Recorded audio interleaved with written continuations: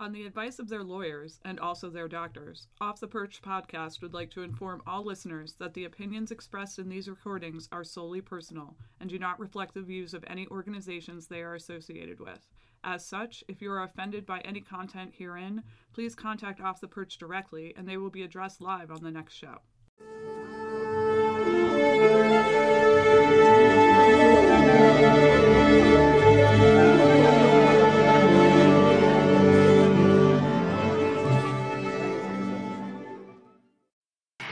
Hey guys, welcome back.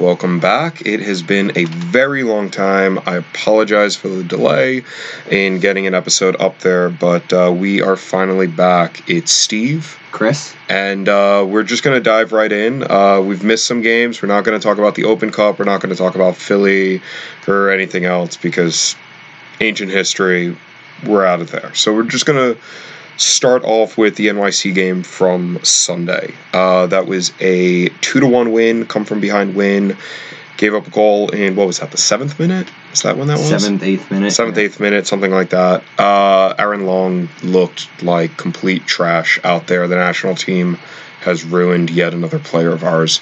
But we got a penalty towards the end of the first half, which Royer scored, and then in the second half, hilarity ensued on a throw-in corner kick. I didn't see the sequence. Did you see what happened? I had no idea. I thought, maybe they were clamoring for an offside or a foul or something. Didn't learn until, the next morning why it was really... Yeah, there was a lot of confusion with that. I went back, I rewatched the game. So the NYC defender clears the ball, but it's just, he clears it up into the sky at the corner. The assistant referee is running there and looks up, and he kind of does a little shrug and just points to the corner. Close enough.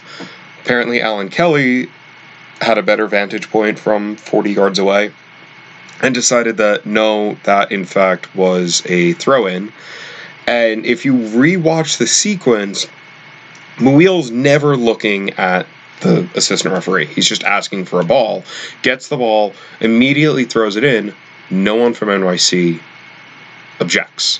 Not a single. In fact, you had Alexander Kyans, who was quite clearly shown on the replay, was saying, "Hey, it should be a throw-in, not a corner." When the assistant signaled for the corner. Yeah. So ball gets thrown in. They play for maybe 5 seconds. Cross comes in and header from Royer, 2-1. And at that point, the entire NYC team surrounds Alan Kelly and the assistant referee and are yelling and screaming that no, that was a corner kick.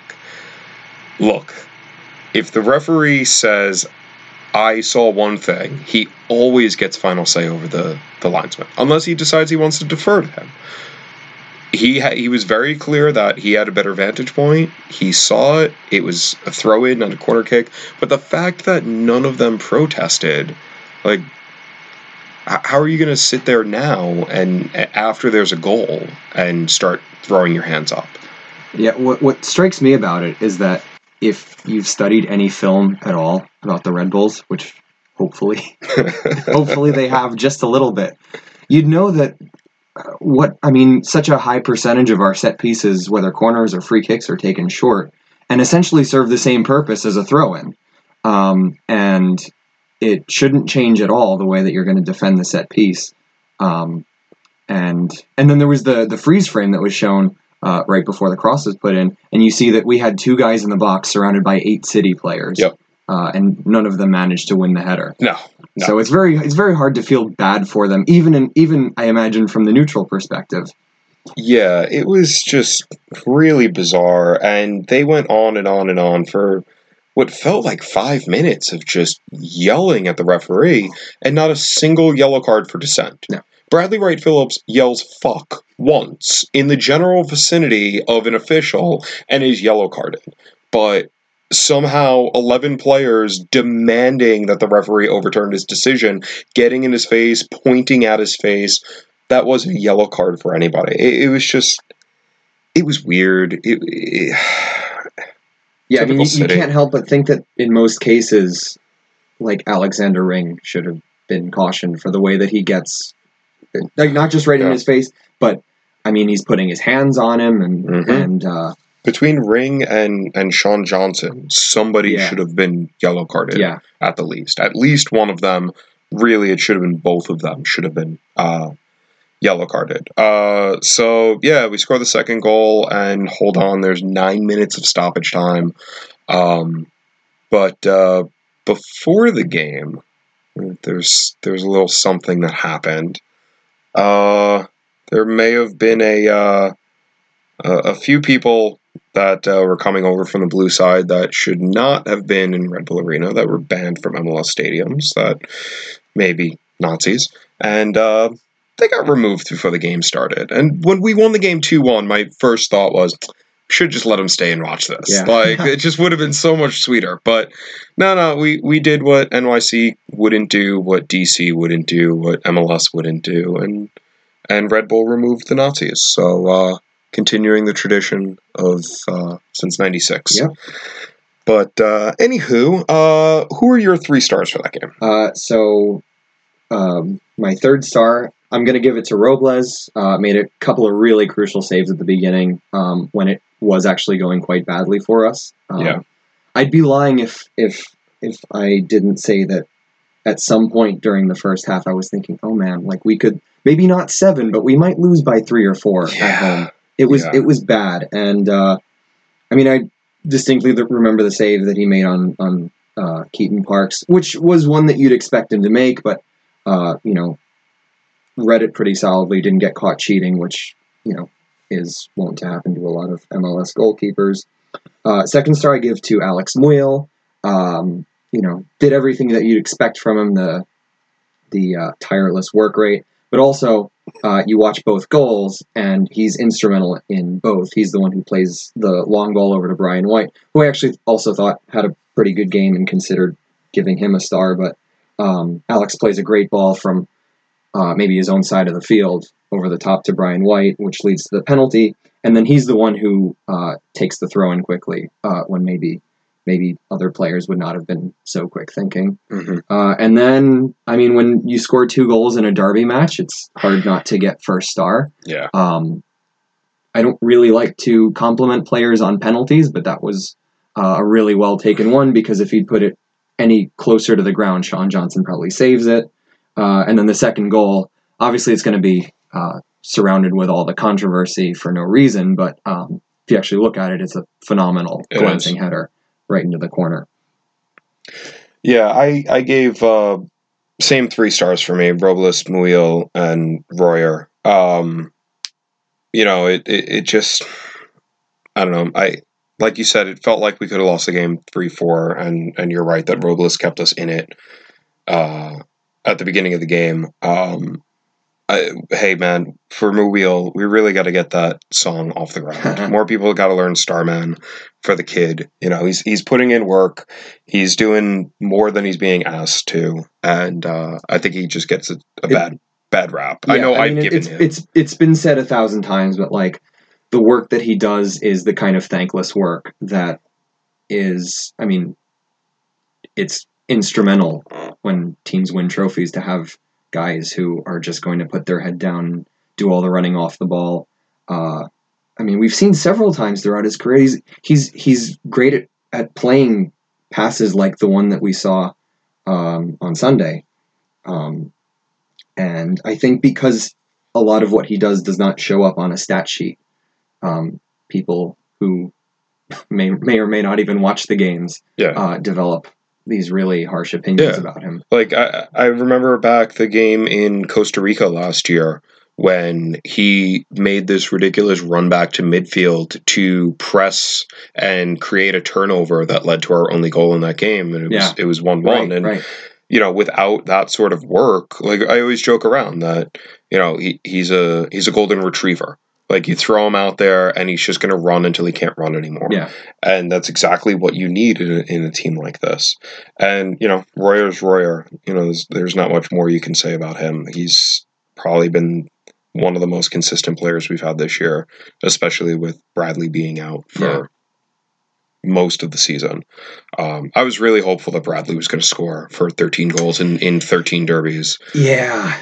I mean, credit where it's due. Sean Johnson, who is generally pretty garbage, actually he had a phenomenal game. He did. Because in the same way that we maybe should have been down by a couple of goals at the half, there were a few that, like there was the Brian White header where he looked like Stefan Fry in that awful final a few years ago.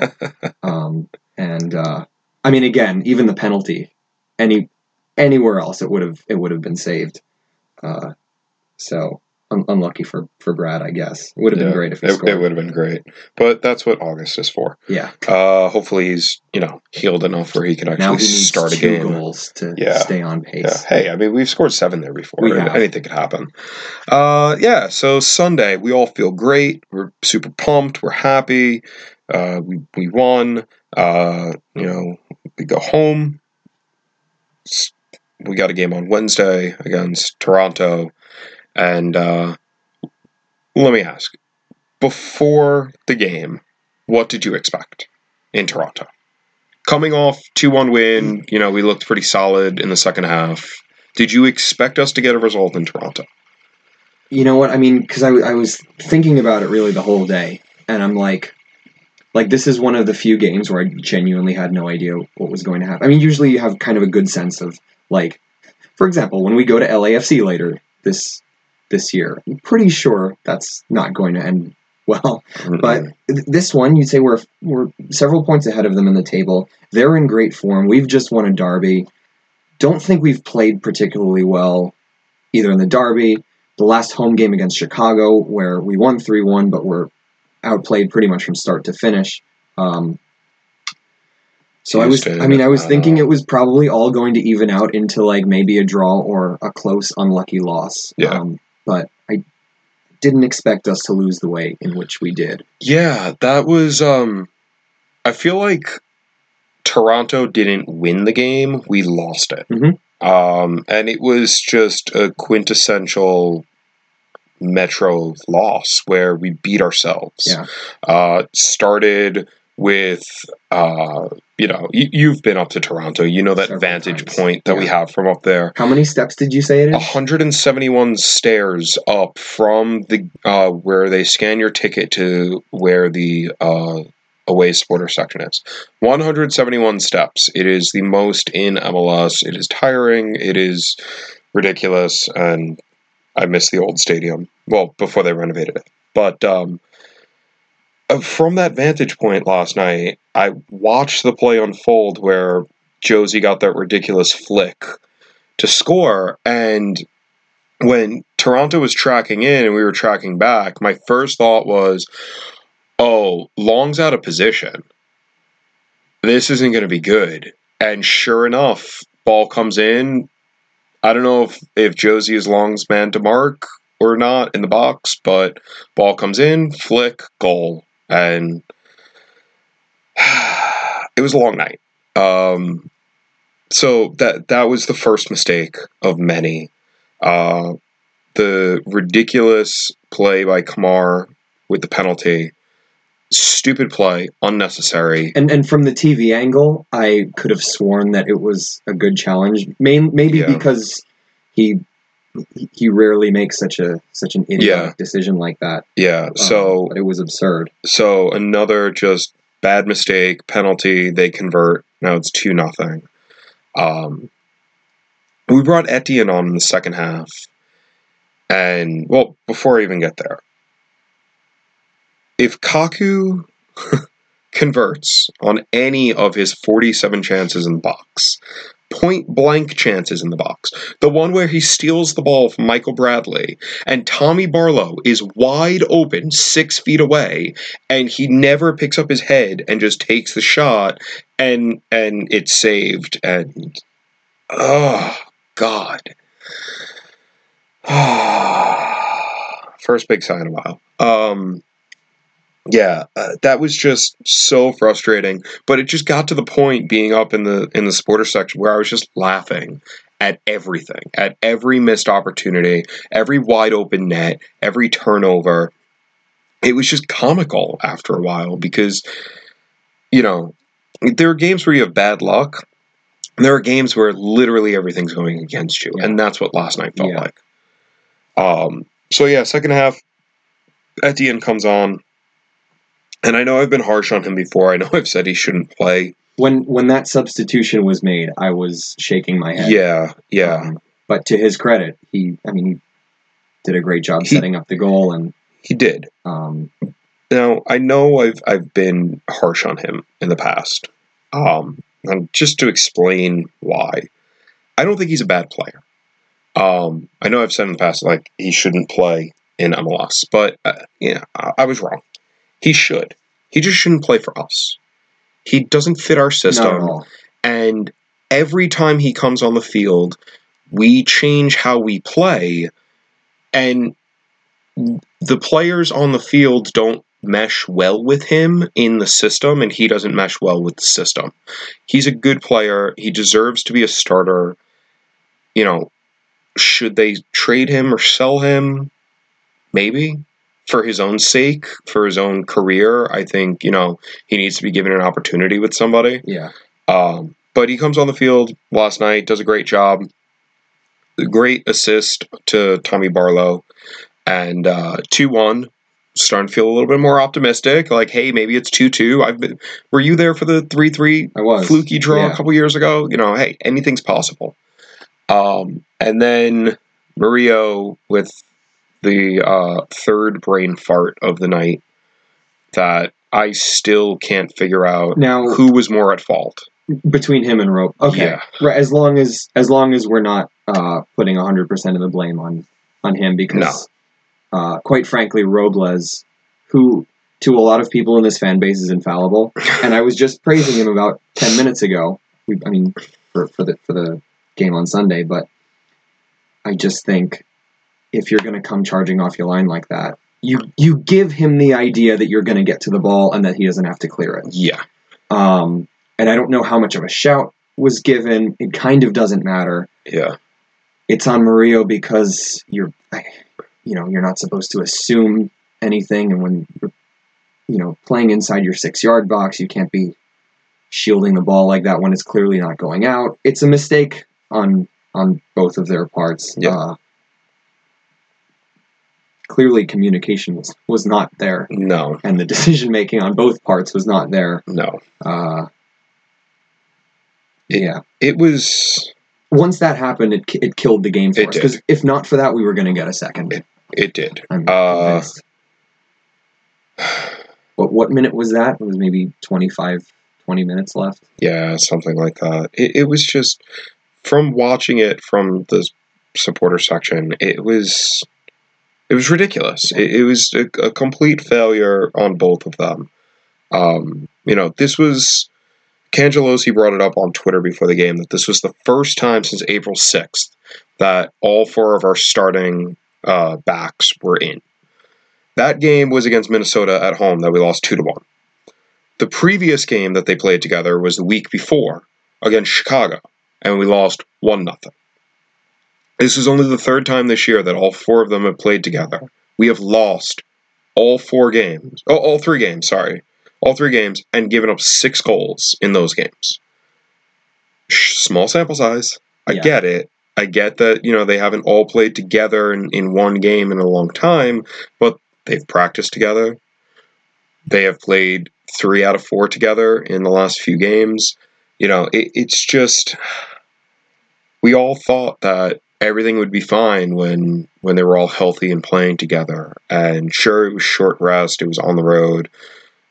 But that's 3 games that they've played together, and we haven't won a single one. Yeah. And I think there are a lot of other factors to that.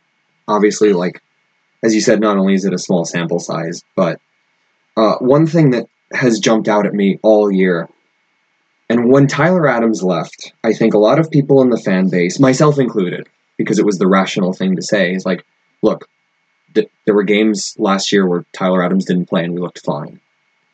I mean, I'm a big fan of Caceres, big fan of Sean Davis. I think Tchaikovsky has his moments where he's a little bit more of a roller coaster, but none of them do the destroyer role that they're not quite in that mold of a player. Yeah.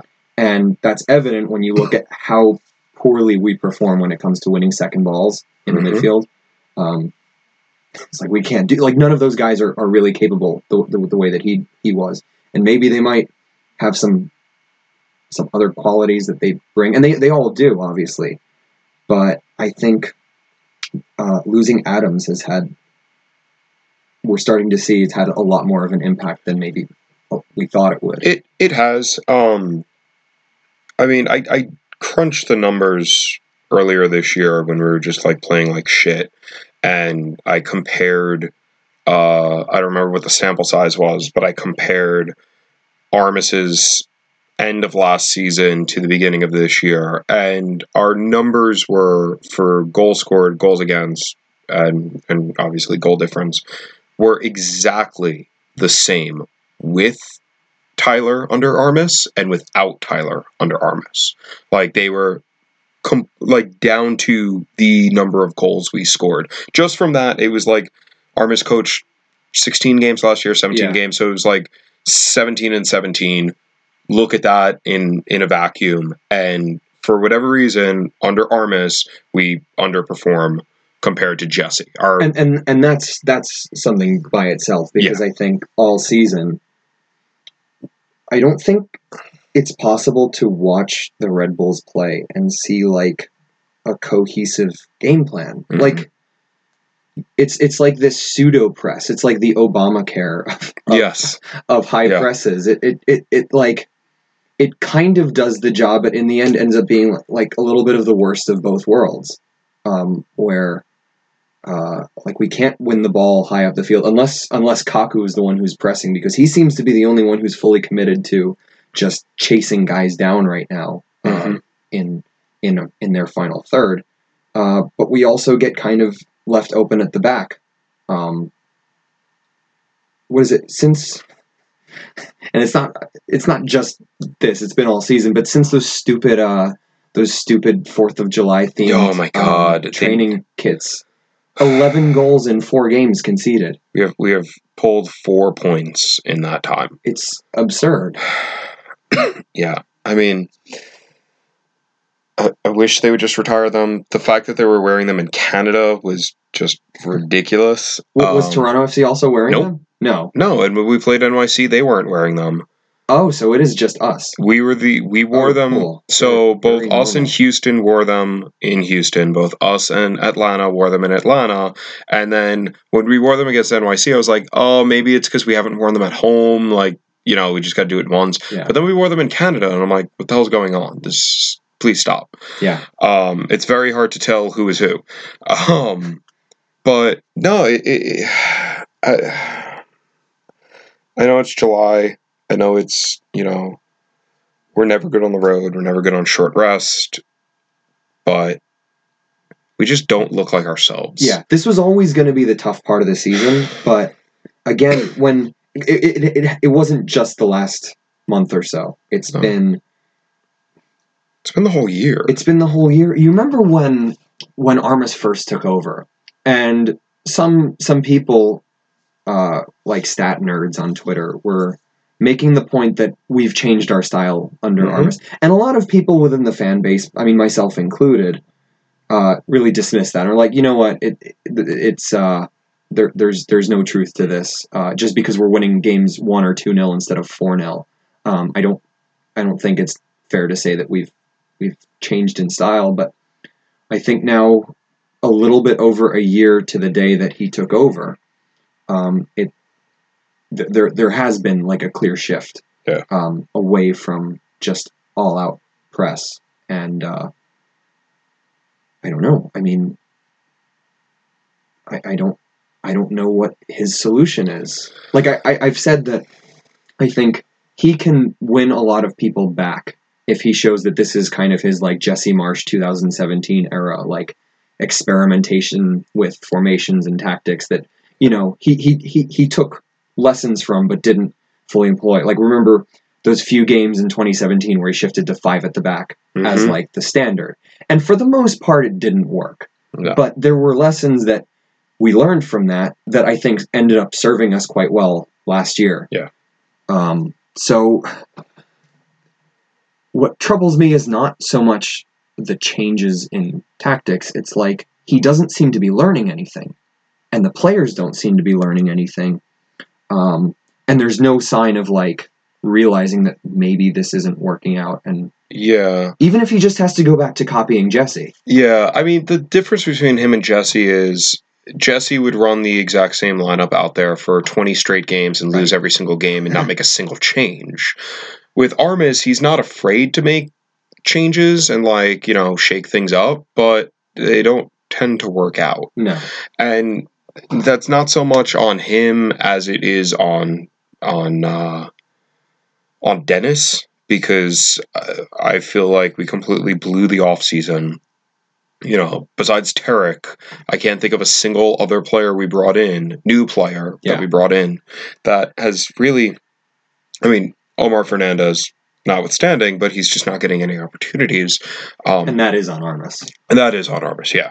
The ghost of, what's his name? Ben Mines is like floating around somewhere at the training facility. But no, you know, we knew we were going to be losing most of our back line for the Gold Cup and did next to nothing to supplement them. I've been yelling on Twitter for the last month that we should have gone out and got a player like Brek Shea, or even just Brek Shea, which I got a lot of flack for that, but when the salary numbers came out and it showed that Brek Shea was making like $50,000 more than Connor Lade, I'm sorry, for $50,000, give me the gun-toting weirdo with dreadlocks as backup for at left back than Connor Lade. Connor's a really nice guy, but the league has passed him by. He's this year's Aurelian Collin, essentially. Yeah. Like, but the difference was Colin could at least act as an assistant coach. Right. I mean, more in the sense that, like, if he didn't see a single minute for the rest of the season, that would be a good thing. Yeah. So it's. This is why I was so frustrated earlier in the season when we were losing just simple games. You know, like watching.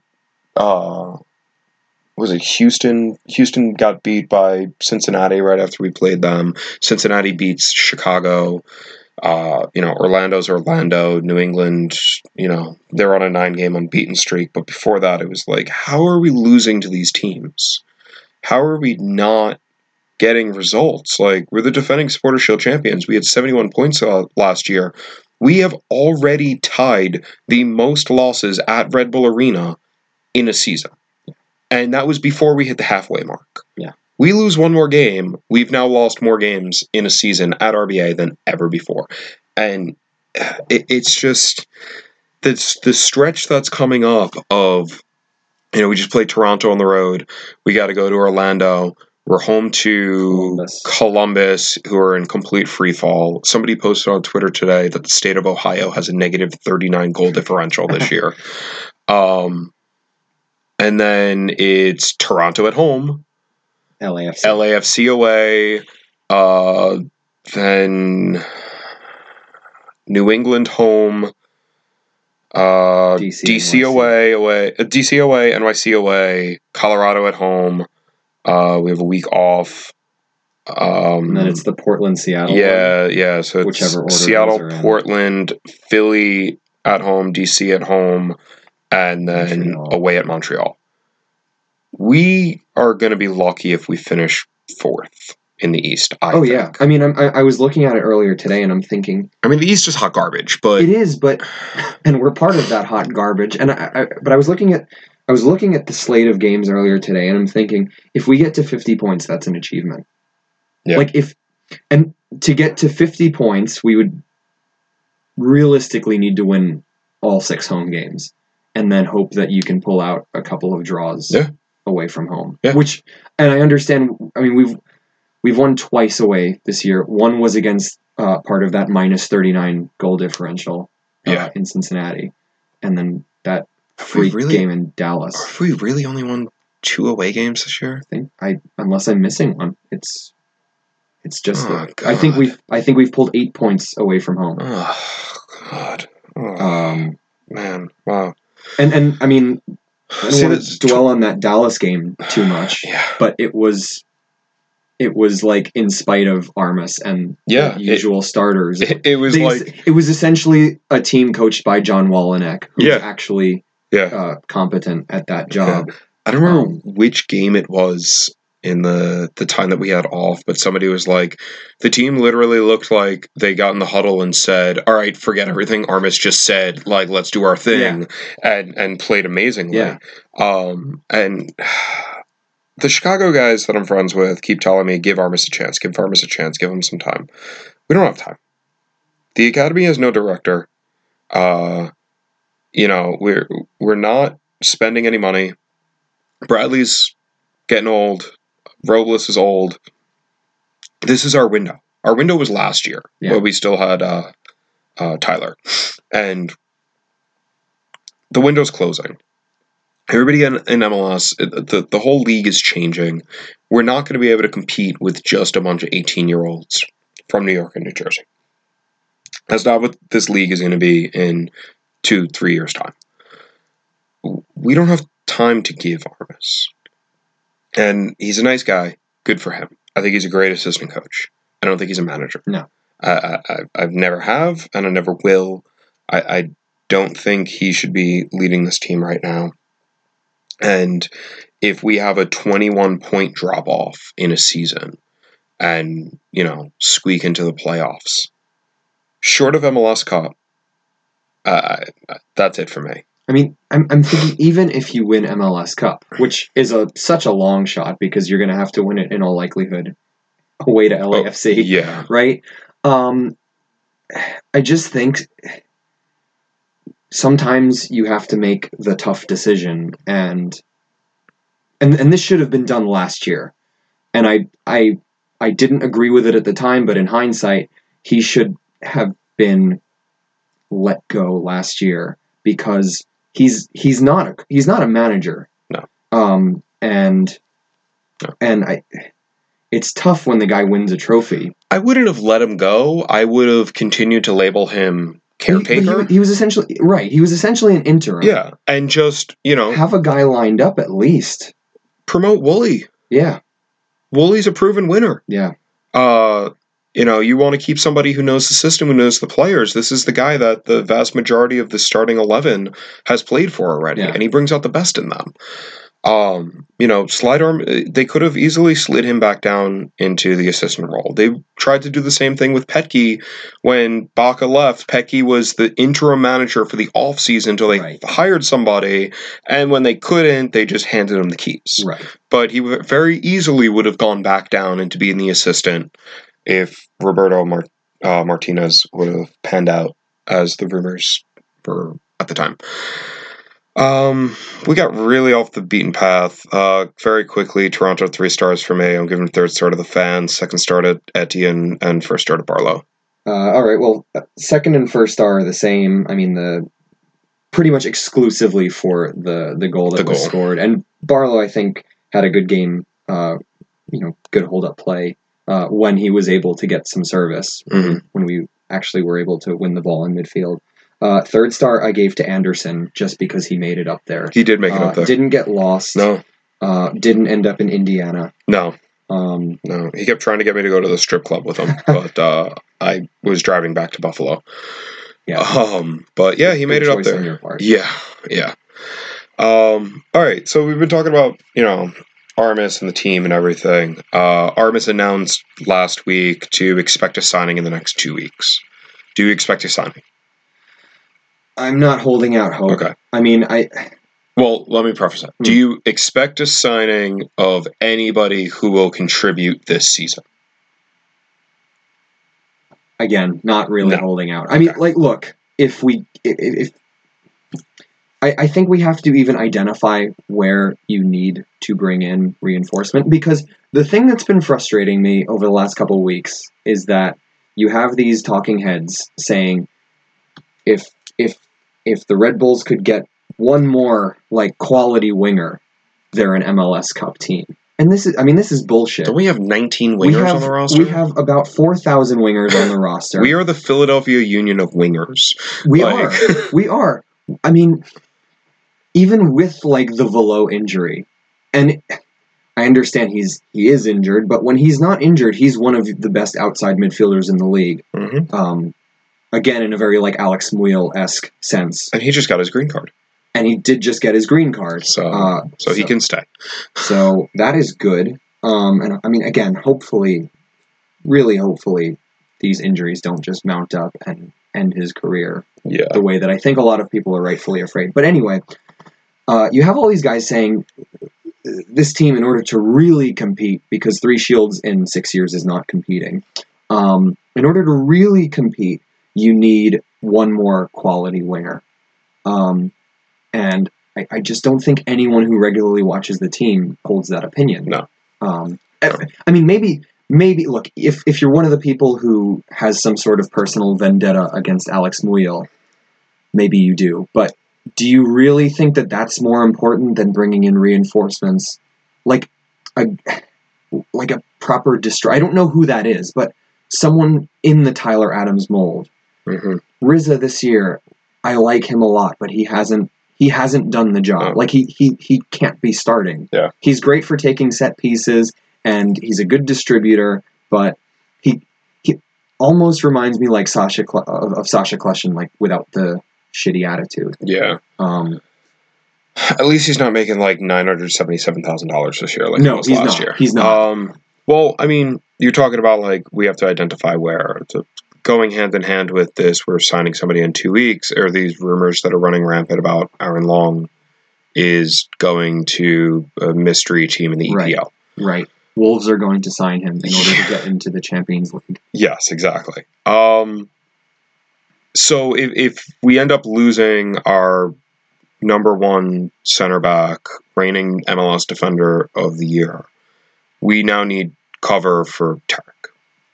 Yeah. So does that mean we're signing a center back? Are we relying on Sean Nealis?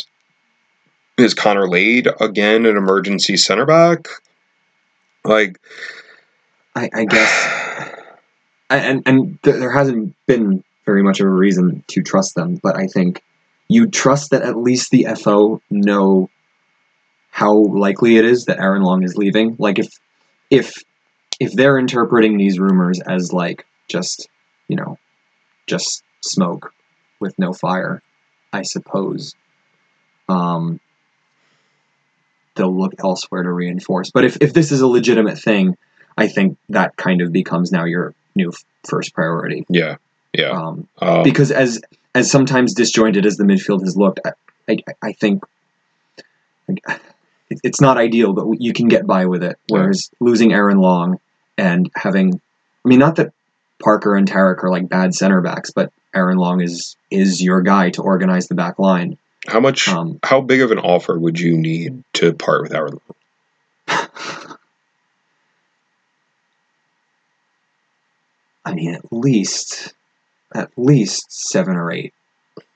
Really? I mean, at the very least. Okay. I mean, I was reading 5 is what he was valued at earlier today. Yeah. And I just don't think. I believe he's been on the team long enough that we would keep the vast majority of the money. Yeah. But I'm not 100% sure. I asked earlier this year, like when we were playing like shit and looked like the season was over, hey man, sell Aaron Long. Like, why not? Let's sell high. He's reigning MLS Defender of the Year, getting called up to the national team. Why not just sell him? If this year's going to be a complete crapshoot, take the money and run. And as we've seen in the couple games since he came back from the Gold Cup, maybe we do sell him.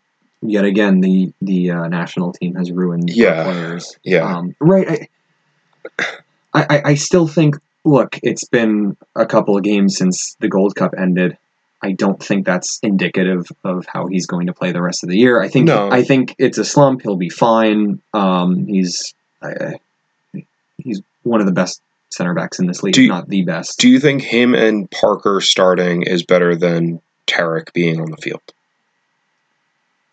Based on his current form of how he's played. Look, so you're saying him and Parker, or Tarek and Parker, or him and Tarek? I mean, based on last year, or do we go 3 in the back? No, you don't go three in the back. But I think based on last year, you have to stick with the idea that he and Long, that is, and Parker that's your center back tandem. I mean, Tarek, although he got off to a little bit of a shaky start, I think he's been excellent this year. I hope he starts on Sunday. Yeah, I just don't know if it's worth it to sell Long and put yourself kind of into the void with center backs. Like, because I just don't know if the Parker Tarek tandem would work. I don't know enough about the Brazil outfit to like be able to say like, hey, maybe you sell Long and like promote somebody up from there as like a stepping stone up to Salzburg and Leipzig. But you know, essentially look to Bragantino right now. Maybe. I mean, yeah, like I've watched 0 minutes of. Yeah. Juan Mapu, get back to us. Let us know who down there would be good for us. But no, it's going to be an interesting transfer window. As far as the priority, I think if the team is convinced that Aaron Long is staying, if there are no like concrete offers, I think you have to be looking in like the defensive midfield. Yeah. I love that we're not even talking about we need better strikers. Yeah, I mean, and in a season that's been sometimes maybe good, sometimes maybe shit, I think Brian White has been maybe serviceable. I think he's been excellent. Yeah. Like, I still think that Bradley needs to start playing the Henry role of basically a number 10 that's dumping the ball to Brian White, because whenever Bradley's been able to play, I know it's been a really long time, but when he does play, he was constantly at midfield or even on the other side of midfield, retreating to get the ball, and immediately he would have 2 or 3 defenders swarm him, and there was nobody underneath him for him to feed the ball to. He would either have to pass the ball back or dump the ball down and hope somebody could run to get it. If you pull him back from being the striker and you have somebody underneath him where he can be feeding balls to them, pull the defense towards him like Henry used to, and then you have the new Bradley Wright Phillips or Kenny Cooper where you literally just bounce the ball off his giant fucking head and it goes into the net. Like, I still think that's something we could try. I don't know how much I agree with it. I just don't know if that's his game to be playing. I don't think it's his game, but I think that would fit the system better. If it's between leaving him off, because I think unless there's some sort of drastic change that's seen in training, but I think from what we've seen this year, Brian White is your starter up top. Between having Bradley as a 10 or just leaving him off the starting line, off of the starting 11 in order to come in as a substitute if needed, I would rather go with the latter.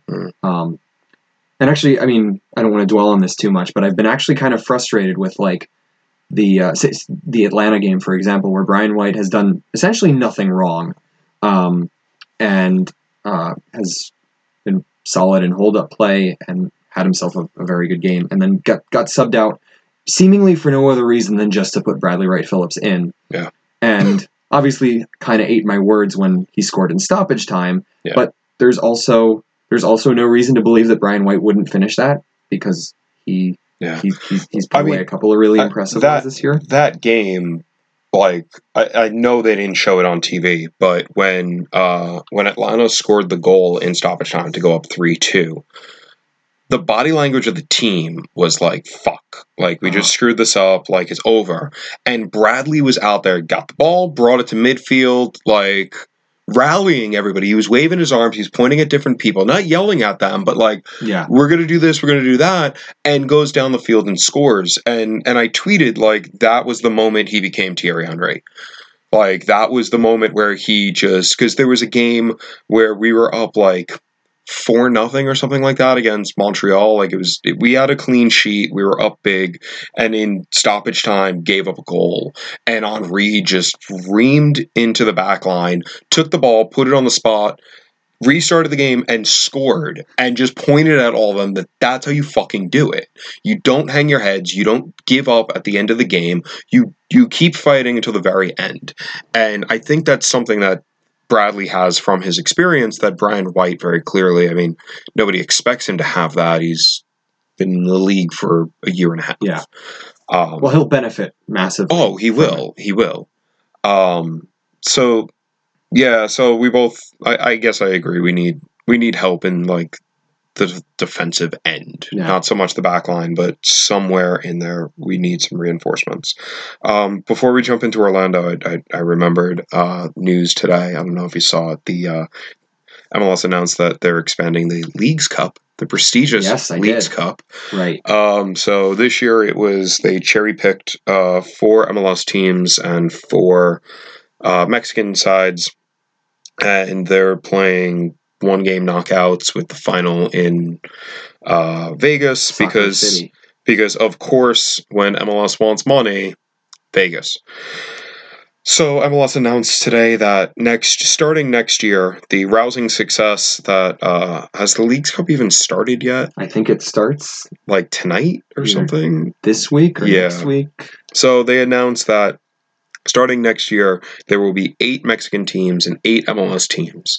The 8 MLS teams that will be in the competition will be the top 4 teams from the Eastern Conference that do not make Champions League, and the top 4 teams from the Western Conference that do not make Champions League. I hope we finish 6th or 7th, just so we don't have to play this stupid, money grab, worthless, schedule congesting tournament. And if we have to play, this has nothing to do with the streak. I'm saying it now. Yeah. This is not a real competition. This has no weight. This is a friendly. This is not a real game. I will not be attending these games. Of course, you had to make it about yourself. I did have to make it about myself. Damn it! But if the final is also in Vegas next year, and we somehow make it, you bet your ass we will be throwing the greatest away trip ever to Vegas.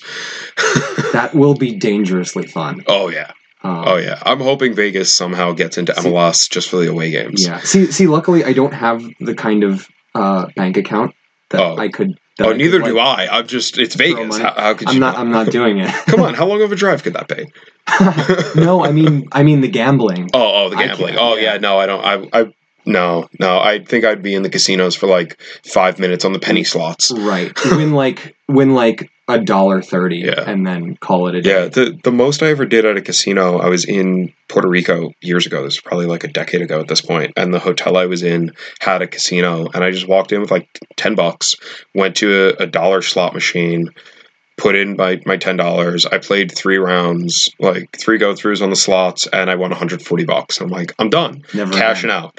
And we were packing up, ready to leave, and I was like, give me 5 minutes. And I went back down with another $10. I sat down on a machine. I played once, and I went, nah, I don't like this one. Took my $9, went to the one next to it, played once, and won another $150. And I'm like, oh yeah, you're never winning again. I'm never winning again. I'm done. See ya. Thank you very much.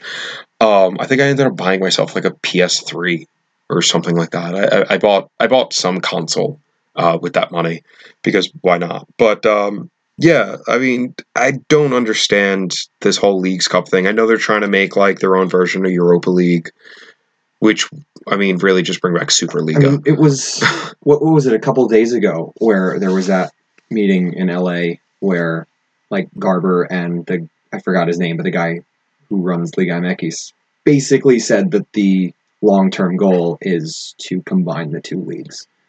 Man, that's not a good idea. No. That is not a good idea for anybody. No. I mean, just no. What are we going to have by that point, MLS will be at 117 teams. Right. Like, and if they even think about having Pro Rel, after 6 years, you're just going to have Mexican teams. Like, that's it. The second division is going to be the U.S. Right. God. That's such a bad idea. It's kind of like the European Super League, where I think at some point a higher power is going to intervene and not allow it to happen for one reason or another, just because it's so absurd. Save us, FIFA. You're our only hope. Yeah. God, no. I remember when this talk came up like a few months ago. I thought it was a joke, but oh god, that would just be horrendous. Yeah. I have been to Torreon. Nobody needs to go to Torreon for another game. Like it's fine. It's just windy and desert, and there's nothing, and it wasn't dangerous or anything. At least I didn't feel like I was in danger. But no, that doesn't need to happen. No. Okay, so Orlando. Right. We get to go back on the road because everybody loves to go to Central Florida in July. Right. I haven't won in Orlando since, I think, 2016, 2015. 2015. Yeah. I've never seen us win down there. Right. That's in either stadium. I think the first game we were down there, we got a draw that I was there for. But yeah, you took some notes. I did. Because you're Chris, and Chris takes notes. Right. I'm just very briefly went over like what I think we should expect from them. I mean, it's a team that's comfortable to sit back and play on the counter because they've got pacey wingers and certain Sasha Kljestan who used to play with us. They didn't play midweek, right? They're playing tonight. Oh, damn it. Because Dom Dwyer got a red card on Saturday or Sunday. I was hoping that he wasn't going to be able to play. So they actually they play in about 40 minutes. I mean, they're playing in Portland. In Portland, so it's not not the worst thing. Okay, all right. Nice. Yeah, I mean, so very good chance that Dom Dwyer is back for. Can't wait to see him push Robles back into the net. Yeah, for the game against us. Obviously, he's a guy who's very dangerous with hold-up play, good in the air. Like, just mark him well, please. Something that we haven't really done at all, ever.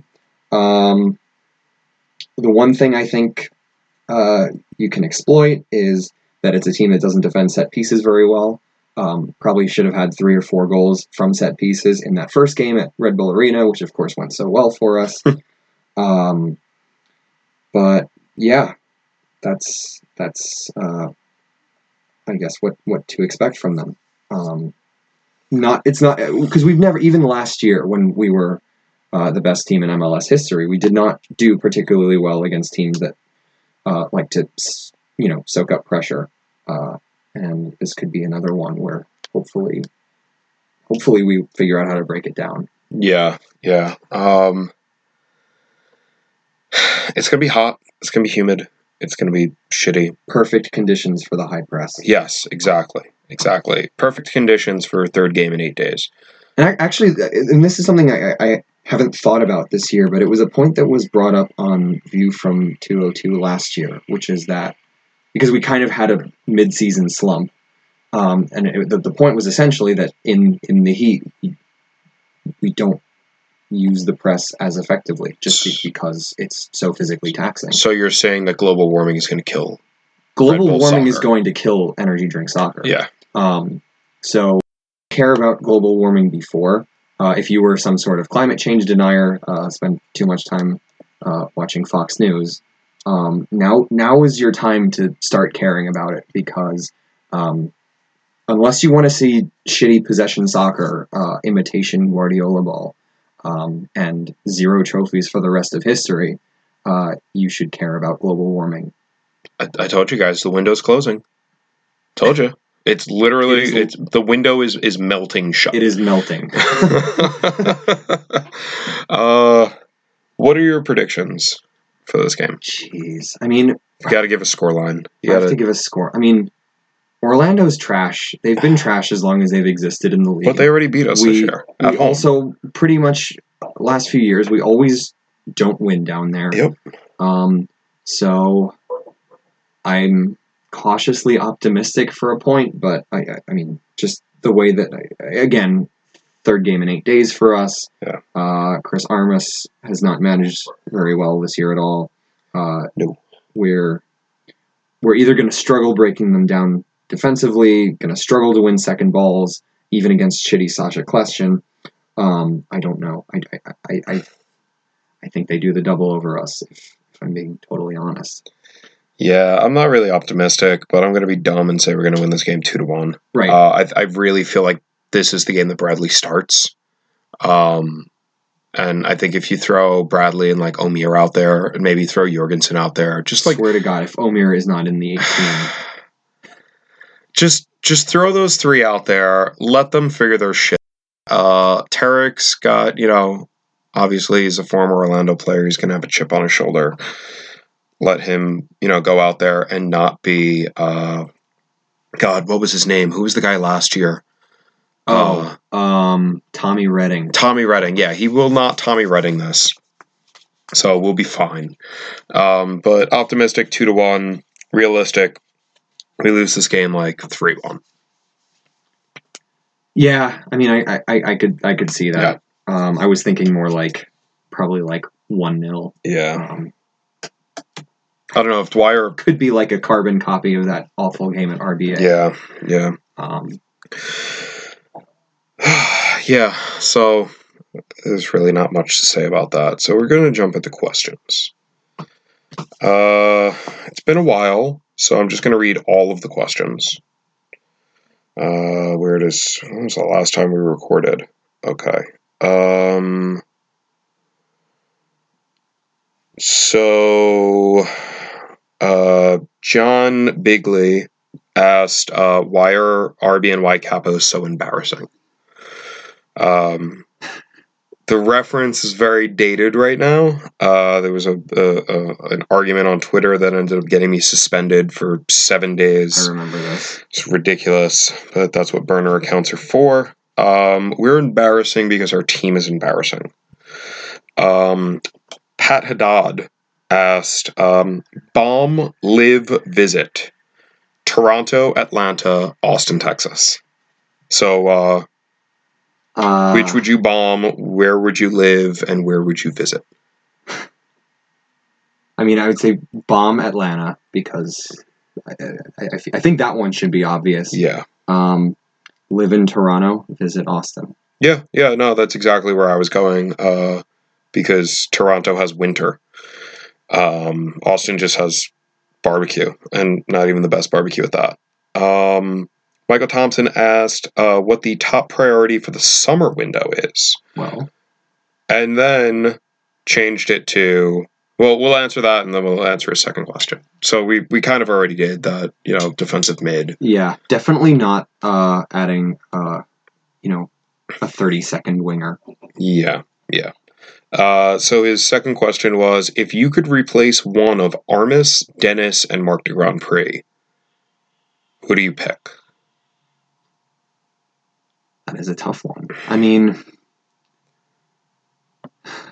because they're all like responsible for different administrational problems. I guess Armas is the first. Like, he's the easiest to fix, at least paper over the cracks on the field with some good soccer. So bring up Wally, Armas out. Okay. But it doesn't mean that Hamlet and de Grand Prix are safe. Yeah. See, I said Marc de Grand Prix out first because he has literally never in his life brought anything good to this team. He's the man that fired Bruce Arena after like a year and a half. Yep. He is the man that has tarped off almost half of the stadium and has overseen complete drop off in our already terrible attendance. On the business side, getting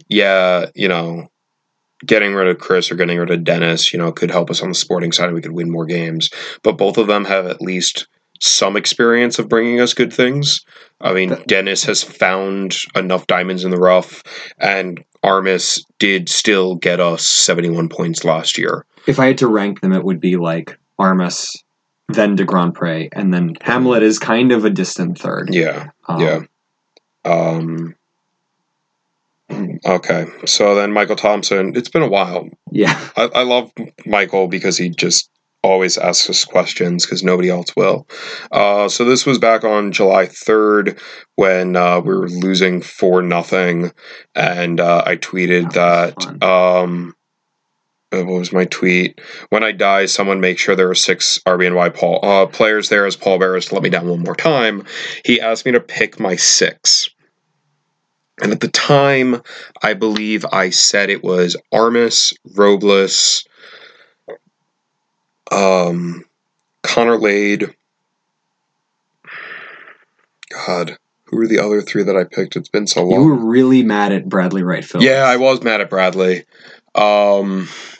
Picking people that are too short, they'll drop my casket, which would just be fitting. It'd be so Metro. Yeah, I'll get back to you on those 6. You got 6. Can you think of 6? I mean, really, just pick the starting 11, like Seanito said. Yeah. I mean,